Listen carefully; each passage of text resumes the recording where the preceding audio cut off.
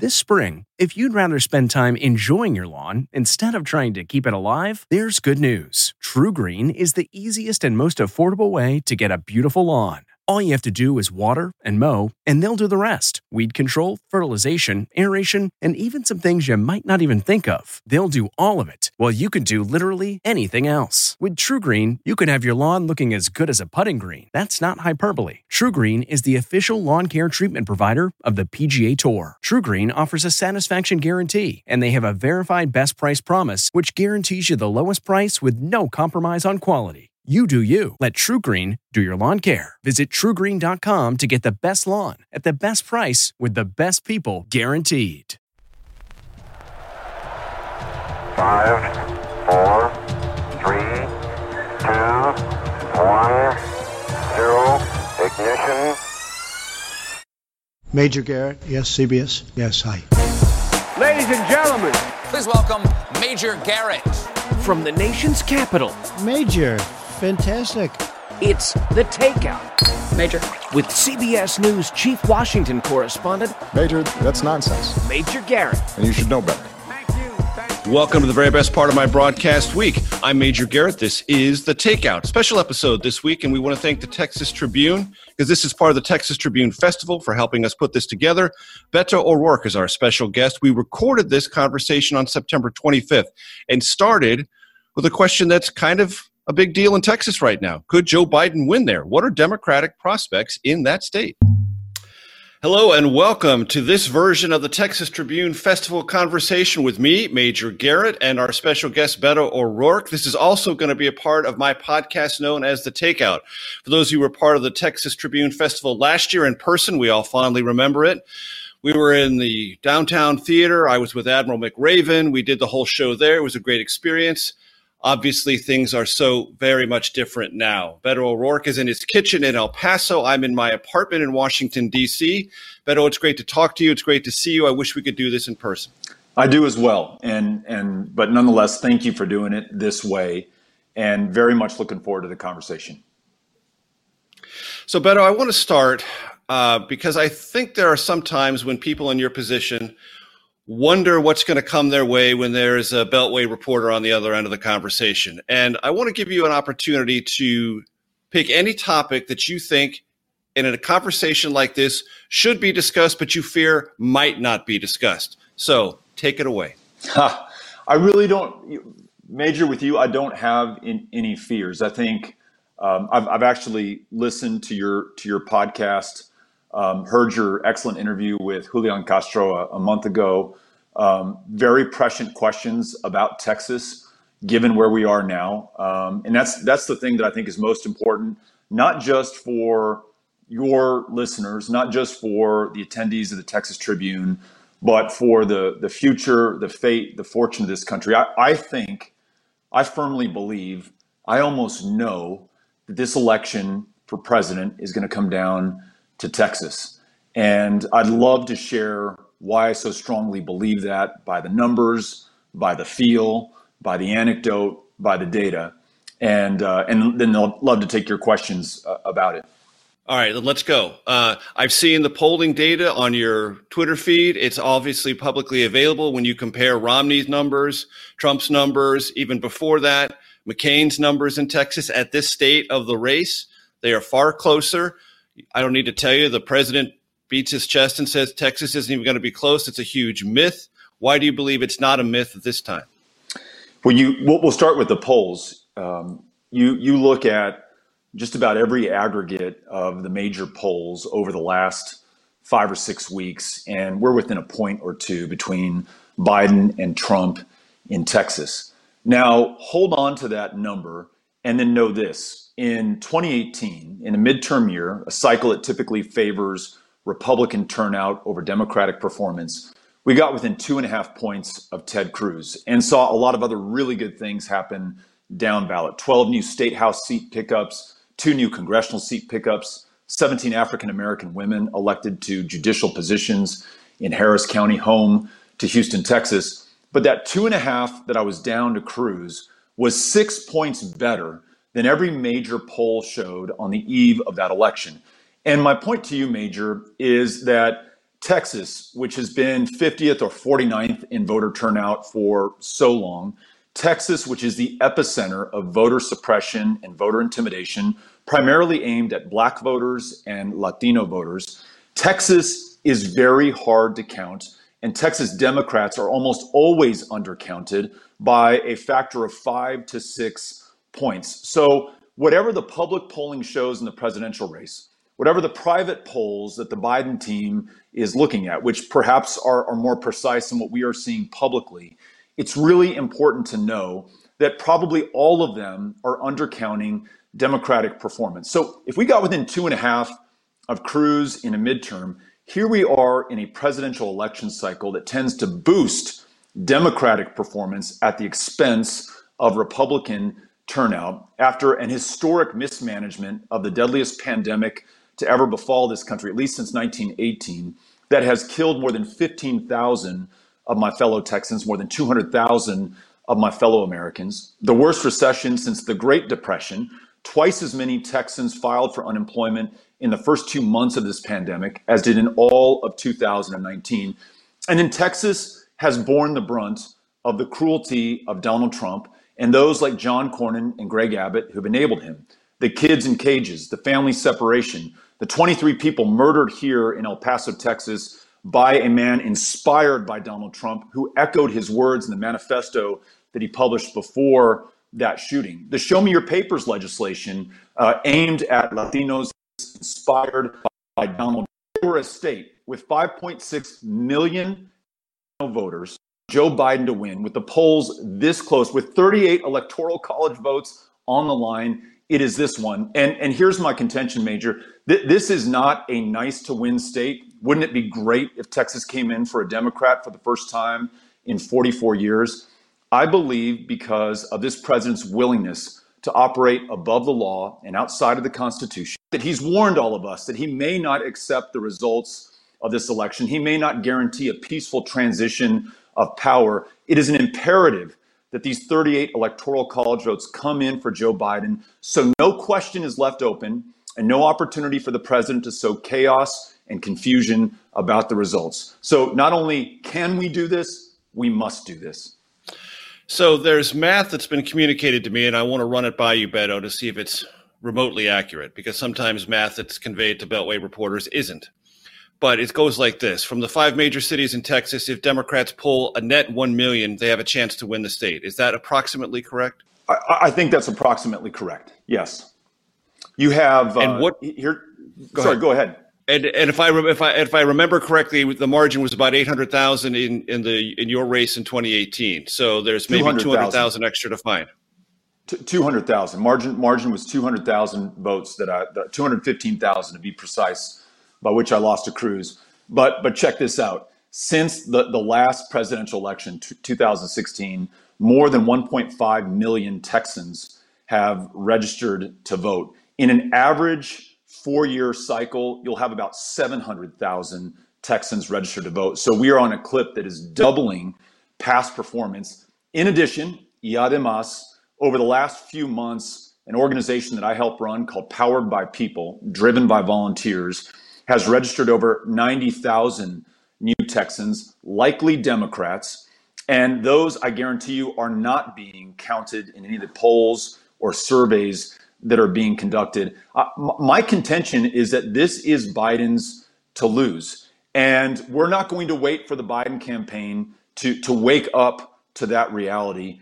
All of us in Texas, first and foremost, the Texas Democratic Party, powered by people, these extraordinary state house candidates who are energizing and enlarging the electorate at the lowest, most important level on the ballot. They're going to send voters up to the congressional races, to the U.S. Senate race, MJ Hagar over John Cornyn, and all the way to Joe Biden. However, if the Biden campaign will respond to this opportunity, it will be catalytic in the impact on the electorate, on all those volunteers who are doing everything they can to make sure that we make the most of this opportunity, and especially at this moment to Latino voters and Black voters in Texas who, through voter ID laws, racial gerrymandering, 750 polling place closures, lack of online voter registration, have been told in no uncertain terms that it is going to be harder for them to vote than it should be. If Joe Biden makes that same part of this electorate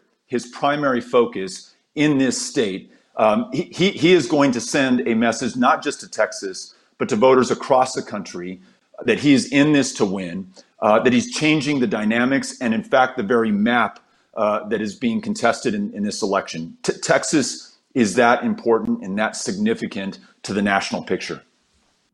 You were kind enough to reference my takeout interview with Julian Castro, and you remember from that I said, would you get on the phone with Steve Ricchetti or anyone else in the inner circle of the Biden campaign and say, invest in Texas? He said, absolutely. I hear you saying much the same thing, but I also hear you saying that they're sleeping on Texas in a way that is incautious and counterproductive. True? True. And I remember your question to Secretary Castro. You said, if you had to take money out of Pennsylvania or Wisconsin or Florida and put it in Texas, would you advise them to do that? And it's a tough question to answer, right? Because you never want to discount or diminish the investment in any state. But at some point, you're working with a fixed amount of money, and it's a zero-sum decision. And my answer to that is yes. Will the next marginal $15 million spent in Wisconsin, in Florida, in Pennsylvania, how much more of a difference will that make? You are spending close to zero functionally in Texas right now, Biden campaign, as did the Clinton campaign, as did the Kerry campaign, as did almost every presidential nominee's campaign in Texas. If you were to make a real play in here, after a play has not been made for 3 decades, I cannot tell you how energizing that will be, how shocking that will be, not just in a positive way to Democrats in Texas, but it will get inside the head of Donald Trump. Right now, I see a fairly conventional map, and I understand why, because you don't want to take Michigan, Pennsylvania, Wisconsin, Minnesota, et cetera, for granted. And Biden and Harris by no means are doing that. And I'm really impressed with the campaigns that they are running there. But please, by all means, expand this map and show us that we here in Texas are important to you. We will respond in kind and turn out like you've never seen us turn out. Major, when I traveled to 254 counties in 2018, I went everywhere, told the folks of Texas, no one will be taken for granted. No one will be written off. And I will prove it to you by showing up. We produced the largest voter turnout in a midterm election in this state since 1970, 2 years before I was born. So this works, and they can do it. And there's still time, right? We've got a little over 2 weeks before the first ballots are cast in early voting in Texas on October 13th. But that window is closing, and it's closing quickly. And if they're going to act, they've got to do it now. More broadly, do you think something is going on in Georgia, Texas, that has already happened in New Mexico and to a certain degree in Colorado? That is to say, these plates that used to be reliably red are becoming purple and then bluer. Do you think that is something that is moving throughout that region of the country? I do. And here's one stark difference that stands out to me, Major. Neither Colorado nor New Mexico were in the Confederacy. Neither of them were the targets of the 1965 Voting Rights Act signed by Lyndon Baines Johnson, inspired by recently departed Congressman John Lewis.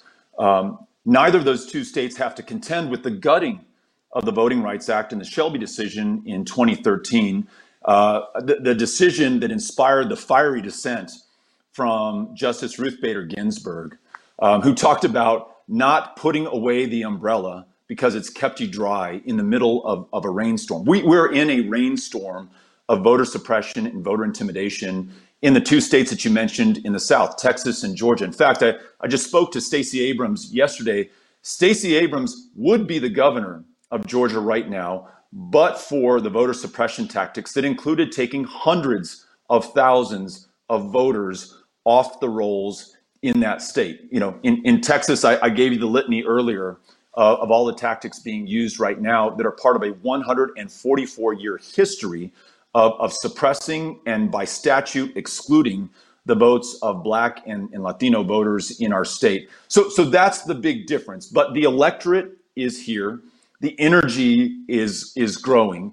And I think there's a more sophisticated intentional approach from the state party, from organizations like mine, to go find voters where they are, to register those eligible voters who have not gotten in the game, and to make sure that we are protecting their right to cast that ballot at a time that it is being contested on every front, whether it's the mails being slowed down by the president, his call to activate 50,000 quote unquote poll watchers who we know from American history very often are there to intimidate voters from casting their ballots. I think you're going to see a very, very vigorous, effective response to all of that in Georgia and in Texas, which again helps to make the case as to why both those states are now in play.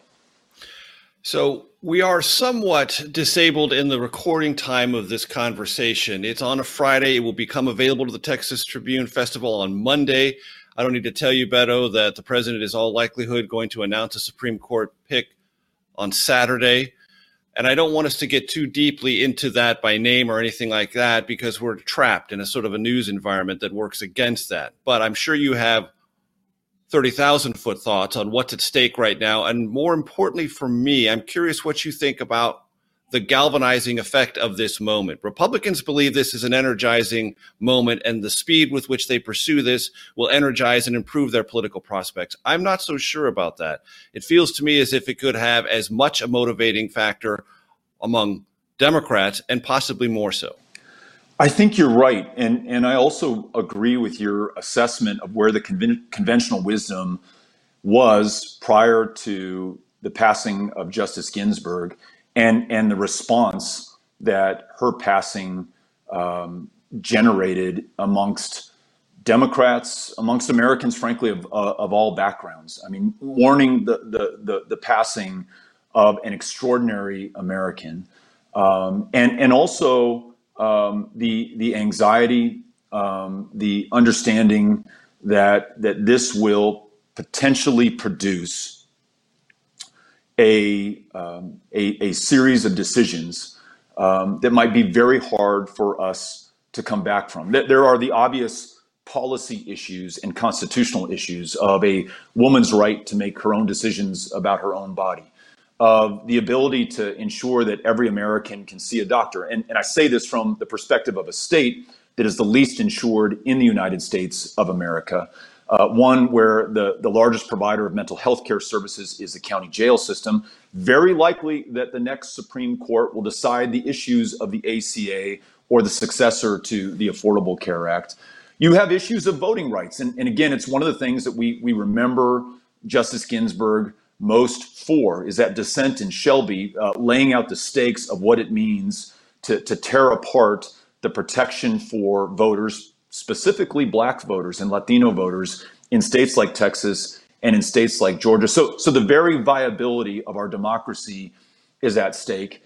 And then there's the fact that this is all happening with weeks to go before the most important election since 1864 in this country's history is decided. And against the conventional wisdom, it has sparked an outpouring of activity, and not just folks showing up on the steps of the Supreme Court or the federal courthouse here in El Paso, as Amy and I went to and joined many folks here last weekend. It's also people signing up for these phone banks that we're doing, these voter registration drives that we're conducting, these get out the vote efforts that we are overseeing here in Texas. The desire to do more than just register, vote, retweet, and donate, and actually get in the game and do the tough, hard grind of calling complete strangers who may be eating dinner and don't want to talk to you, who may have already decided that they're voting for Donald Trump, who may not want to take your call, but you get past all of that and you connect with that person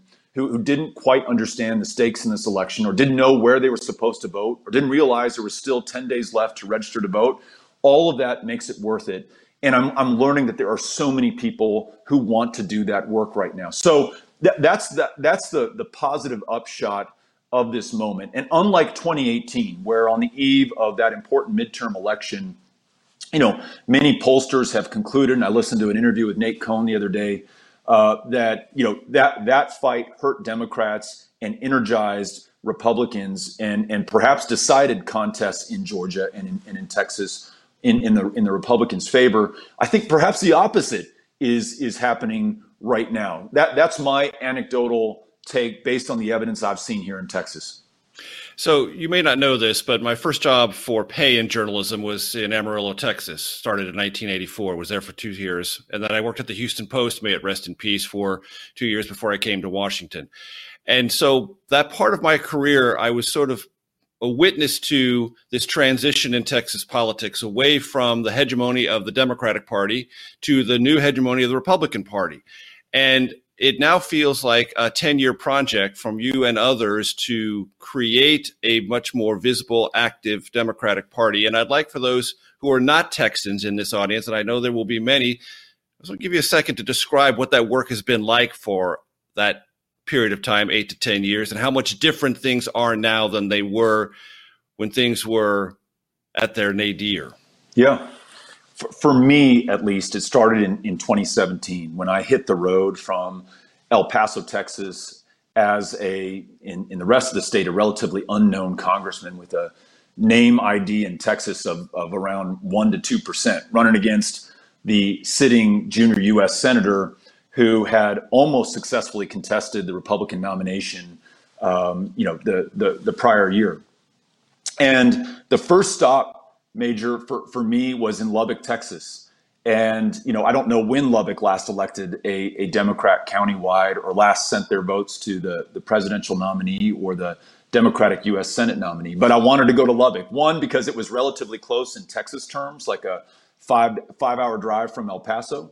And two, because that's a part of the state where Democrats for so long have feared to tread that Republicans don't have a natural competitor in the wild. And they waltz right into that general election in November without really ever having to contest their record or demonstrate any level of accountability. Those folks are functionally unrepresented. My next stop was in Amarillo, Texas, and then from there to Boys Ranch, Dalhart, over to Pampa, where Woody Guthrie bought his first guitar. And ultimately, I made my way to King County, which in 2016 voted for Donald Trump, 96%, that county did. And I wanted to show up to make sure they understood that I'm not writing them off and I'm not taking them for granted. And I have no hope of earning their vote or effectively representing them if I have not shown up first. And in all of these places, Major, it became very clear to me that showing up is a demonstration of respect. Showing up is perhaps the only way you have a chance of earning that vote. And showing up is the only way Democrats over the long term have any prospect of winning Texas. And I'll give you one anecdote that to me proved the point. I was in Silverton, Texas, and I was talking to this group of about 25 people who'd assembled in the public library in Silverton, talking about the need to invest in rural broadband internet. About 50% of rural Texas can't get online to look for a job or start a business or finish their education or find a date on Tinder. And it is holding those communities back. And before I can, kind of deliver my punchline on the deal, this gentleman stands up and he said, I got to interrupt you, Beto. I was in first grade in 1937 here in Silverton, Texas, when then Congressman Lyndon Baines Johnson and President Franklin Delano Roosevelt, through the Rural Electrification Administration, met us halfway. They didn't give us a handout. They didn't do everything for us. But they said, look, folks, if you as a community are willing to invest, we will meet you halfway and we will help to electrify this community. And he said, Beto, you don't know how it felt to be in first grade and to read by electric light that night, just like the kids were doing in Dallas, in New York, in London, and in Tokyo. I finally felt like I mattered to my government. And the kicker from him was, he says, my daddy was a yellow dog Democrat every day since then. So when we show up for people, the message is received and they show up for us. And by that same token, you've also got to show up in the reliably Democratic communities and counties. These places in the Rio Grande Valley that are 95% Mexican American, that Democrats, frankly, have just taken for granted. Oh, we can count on your vote, you're Mexican American, or in the 3rd Ward of Houston, you're black, you're going to vote for Democrats. I won't bother showing up, and I'm just going to go after that mythical suburban housewife as though that's the whole game. You've got to show up literally for everyone, and it is brutal to do that in a state as big as Texas with 254 counties and 30 million people, but it is essential to do that in Texas. And if this stuff were easy, this state would be blue by now. But you're right. That project has begun. I think other candidates get that. And you see us contesting in these state house districts across the board in Texas, in some cases in races that last saw a Democrat 20 years ago. So something's definitely different in Texas today. And for the youngsters who may not know, what's Yellow Dog Democrat?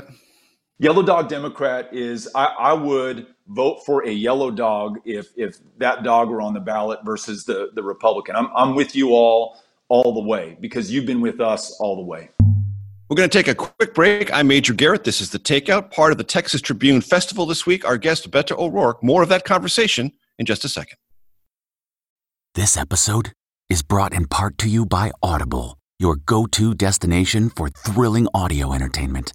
Whether you're looking for a hair-raising experience to enjoy while you're on the move or eager to dive into sinister and shocking tales, Audible has an exclusive collection of thrillers from best-selling authors that will keep you on the edge of your seat. Like James Patterson's first audio-only thriller, The Coldest Case. Experience stories like never before, where every chilling detail is brought to life by captivating sound design. Plus, as an Audible member, choose one title a month to make yours forever. And now, new members can try Audible free for 30 days. Just visit audible.com/WonderyPod or text WonderyPod to 500-500. That's audible.com/WonderyPod or text WonderyPod to 500-500. Welcome back. We thank you for joining us. I'm Major Garrett. Our special guest, Beto O'Rourke, part of the Texas Tribune Festival. Again, a quick reminder, we recorded this September 25th. In Texas, the governor now is saying, case rates are down, hospitalizations are down, deaths as a percentage of cases are down. He is describing, if I get it correctly, Texas as a kind of success story. It didn't feel that way to the rest of the country watching Texas's post-Memorial Day experience. What do you think could have been done differently, should have been done differently, and is it the governor's fault or is it the president's fault? Major, what you just described that Governor Abbott has said and claimed in victory is very much akin to George W. Bush on that aircraft carrier with the mission accomplished banner behind him. 15,423 of my fellow Texans are now dead because of Governor Greg Abbott and President Donald Trump. And those deaths have not been borne equally by all families and all communities and all people in Texas. They have disproportionately decimated the Latino community, the African American community, and the Native American community in Texas. To put a point on it, you go down to Cameron and Hidalgo and Starr counties in the Rio Grande Valley, counties that are 90 to 95% Mexican American.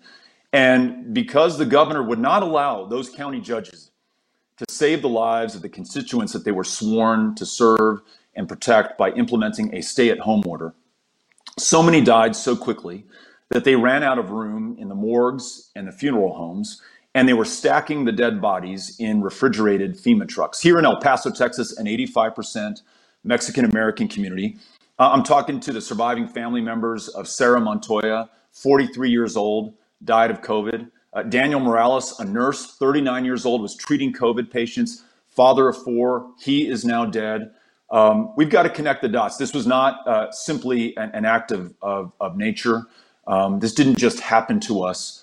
Decisions were made. Decisions were made not to have people stay at home, not to implement a mask order in time, to provide exemptions when that mask order was implemented, and not to allow the kind of local control that Republicans so often talk about. And at the moment that local control, allowing the county judge in Harris County or in Starr County to do what they needed to do to save the lives of their constituents at a time that local control was literally a life and death matter, our governor did absolutely nothing, compounding the failure in leadership from a president who presides over a country that represents about 4% of the globe's population and is now 22 to 23% of the globe's deaths. The most powerful, the wealthiest, the most medically advanced country on planet Earth in the history of planet Earth. Nothing else explains this but the monumental failure in leadership that we have all witnessed.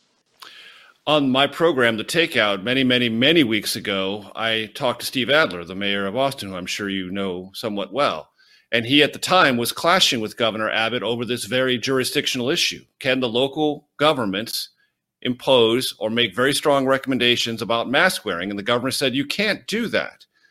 And we know Texans and the rest of the country have seen what happened in the aftermath of those kinds of decisions, or anti-decisions, if you will. And I'm wondering what you think, Beto, about this conversation our country had. It's my belief that 5 years or 10 years from now, when people start to discuss this, those who were not here will not believe. They will consider it almost satirical that we had a prolonged political conversation in this country about wearing masks. I agree with you. And it's hard to come to a conclusion other than the answer to that is leadership. And you and I could both recite example after example of presidential leadership, of modeling the service, the sacrifice, so that the rest of the country knows that it's okay, and in fact, that it's the right thing. In fact, it's the expected thing for you to do. And for our president and our governor to turn their backs on the facts, the truth, the science, the best medical and public health advice, and openly mock, as our governor did, those counties that try to impose mask orders initially, to have our president absolutely dismiss the science that it now turns out, we learned from Bob Woodward's book, he actually knew and had internalized, but was going to say the exact opposite. In English, we call that a lie, at not just the detriment, but to the deaths of tens of thousands of our fellow Americans. And again, more than 15,000 of our fellow Texans. I don't know, and I think about this all the time because my kids are in 8th and 7th and 4th grade, and they're doing their distance learning literally in the other room from me right now. I think about what those same history books are going to be saying 20, 30, 40, 100, 500 years from now. Will the people of the future believe that 2020 actually happened? Because there is no logical, rational sense to the response so far from those in positions of public trust and power at the highest levels in the governor's mansion and in the White House in this country. But there is an answer to that, and it is all of us. And it is these heroic local leaders who nonetheless are trying to do the right thing. It's these doctors and nurses, and again, quoting from your podcast, those frontline workers. And we shouldn't mystify them as some kind of heroes. Very often in a state like mine, where the minimum wage is $7.25 an hour, you have no choice but to go to that Walgreens pharmacy and work your shift, knowing full well that you might be taking your life or the life of your grandmother in your hands when you go and do that. And to have a lieutenant governor, which you may know, Major, in the Texas Constitution, is actually arguably the most powerful elected figure in the state, to have him go on Fox News and say there are more important things than living, open the state, knowing full well who's going to be on the front lines of the opening, begs the question, who did he expect to do the dying? So no, I don't know that the future will believe the current moment, but we have an obligation to those generations to get it right in the remaining days, the 39 days before this election takes place, and make sure that we change out those who are in positions of power right now. Democratic nominee Joe Biden has struggled with the concept of whether or not, if he were president, he would impose or seek to impose a national mask mandate. Do you believe that is constitutional? Do you believe it's practicable? Or do you believe that must fall into the category of modeling behavior? I think it is all of the above. So yes, he should do it. Yes, I think it's constitutional. I mean, we are now over 200,000 deaths. Arguably still in the first wave of this, because in many places, Texas is a prime example. The rate of transmission never really stopped growing. We never had a positivity rate fall below 1%. In fact, we actually don't know what the real positivity rate is because we've done such a terrible job of testing. There's no national contact tracing program. There's no state level contact tracing program of which to speak. There's literally no strategy right now. And so ensuring that at a minimum, that frontline Walgreens cashier that I just mentioned, that she's protected when she's selling you the soap and Rolos and shaving cream that you bought when you walked in because you have to wear a mask. I think that is the least we could ask of you, and you should do that of your own accord and of your own imperative. But if you're not, I want to make sure that the full force of the law is going to guarantee that you do. But you just pointed out what the other great difference will be in Biden and Trump in terms of this issue of the mask, and that is that Biden has worn that every single day that the science became clear that it's important to do so. In fact, I just saw a picture of him before we began this interview. He's sitting next to Dr. Biden, and they're right in front of Ruth Bader Ginsburg's body as it lays in state in the U.S. Capitol, both of them wearing masks, both of them modeling the behavior we should see from every American right now. Do you trust, and should your fellow Texans trust, Operation Warp Speed when it comes to a vaccine for this virus? Look, I want President Trump and the Trump administration to be as successful as possible in developing a vaccine, because their success in this endeavor is our success as a country, and we will successfully save lives going forward. So all the luck in the world to them, give them all the support that we possibly can. The challenge, as you know, is that when you have a president who so routinely lies about the most important things, and we talked about at the very outset of this pandemic, I believe it was in February, an interview with Bob Woodward, where the president pretty articulately describes just how deadly coronavirus is. And then that same day and in the days following, absolutely discounts and dismisses and diminishes the threat to the American public, encouraging people to go out without masks and to gather in mass in these rallies that he had in Tulsa as recently as June 20th of this year, months and months after that interview with Woodward. So who the hell knows what to believe from Donald Trump and from those who are complicit and enable the lies, the lack of transparency, and the absolute confusion and chaos that he has created. So my hopes are there. I know that we have just some of the all-time best scientists in the world working on this right now. I just hope that despite Donald Trump, they can be successful. The last time you and I spoke, Beto, I was substituting for Margaret Brennan on Face the Nation. It was the horrible, horrible Sunday morning after the mass shooting in El Paso. In between that interview, obviously you ran for president. You had an electrifying moment on stage talking about AR-15s and the like. It was written then, around that debate performance, that you possibly had changed the debate in this country or within the Democratic Party on firearms legislation and regulation. Did you? I don't think I did.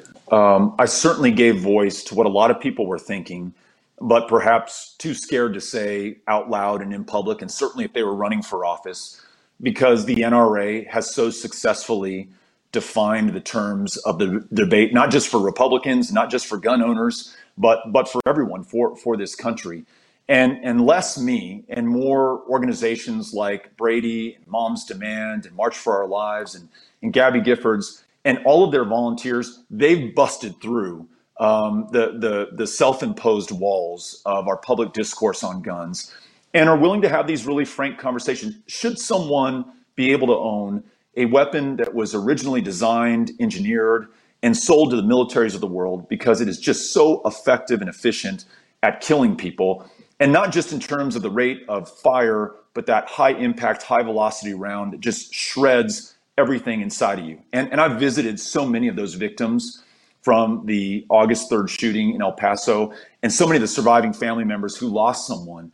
And to hear about one round tearing through your kidney, your spleen, your stomach, your intestine in 3 places, and just shredding everything that keeps you alive, makes me understand that if it's not designed for hunting, if it's not designed for self-defense in your home, we have no business having those weapons in our streets, in our country, in our communities. And since then, Major, when I see white men, very many of them white nationalist terrorists, dressed for battle with weapons of war, who are not just carrying them around and parading with them for the Second Amendment, if that's why they were ever there in the first place, but are seeking to intimidate lawmakers, going on to the balcony of the State House in Michigan with those guns to intimidate lawmakers with the threat of force and violence and potentially death, to try to compel them to vote a certain way or against another way,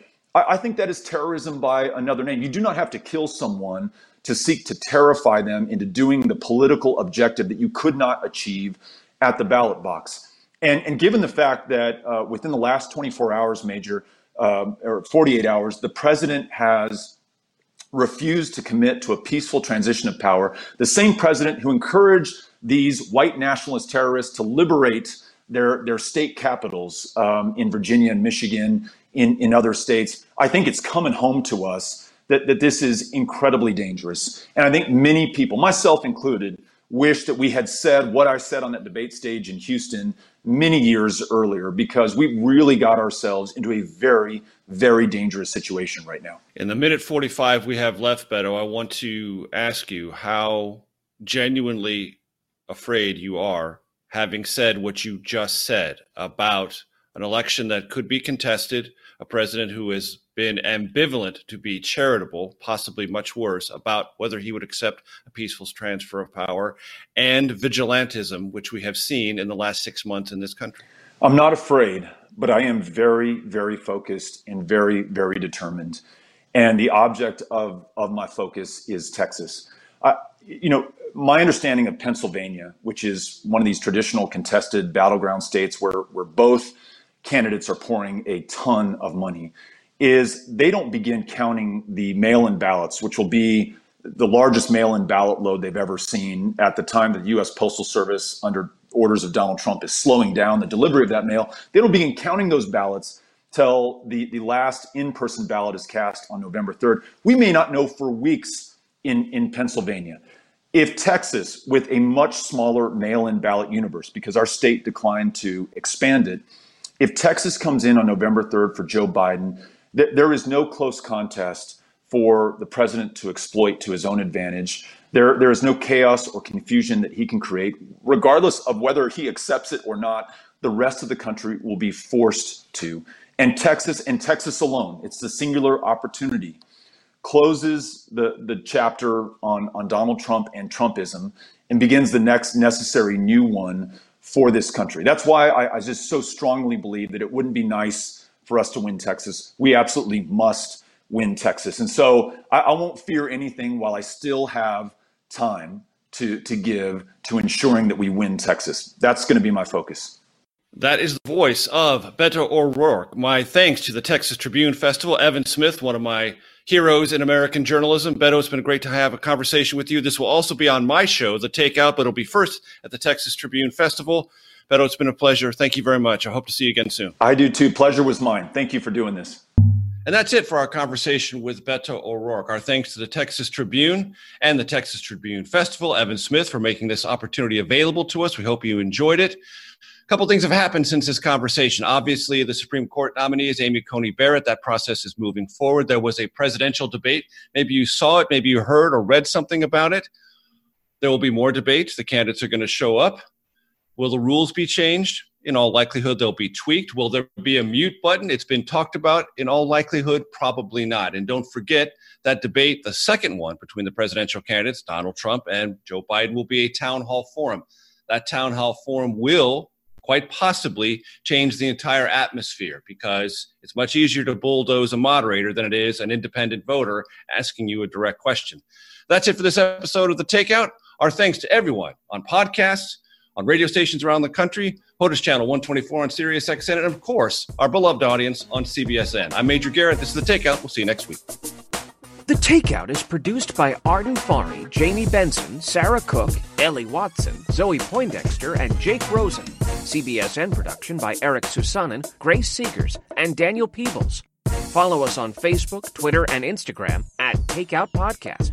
That's at Takeout Podcast. And for more, go to takeoutpodcast.com. The Takeout is a production of CBS Audio.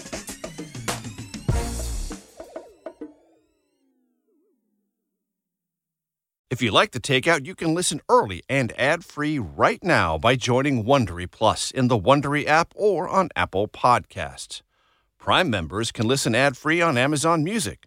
Before you go, tell us about yourself by filling out a short survey at Wondery.com/survey. The Hargan women seemed to have it all. We were blessed. My mom was amazing. But detectives would soon discover Inside the house, there were the bodies of 2 women. a story of betrayal you would struggle to believe if it wasn't true. I am just praying to God, this is a sick joke. From 48 Hours, this is Blood is Thicker, the Hargan Family Killings. Listen to Blood is Thicker, the Hargan Family Killings, wherever you get your podcasts. Survivor's back, and so is On Fire, the only official Survivor podcast, and we have a twist, a new co-host, the winner of Survivor 45, Dee Valladares. Hi! Listen to On Fire, the official Survivor podcast, wherever you get your podcast.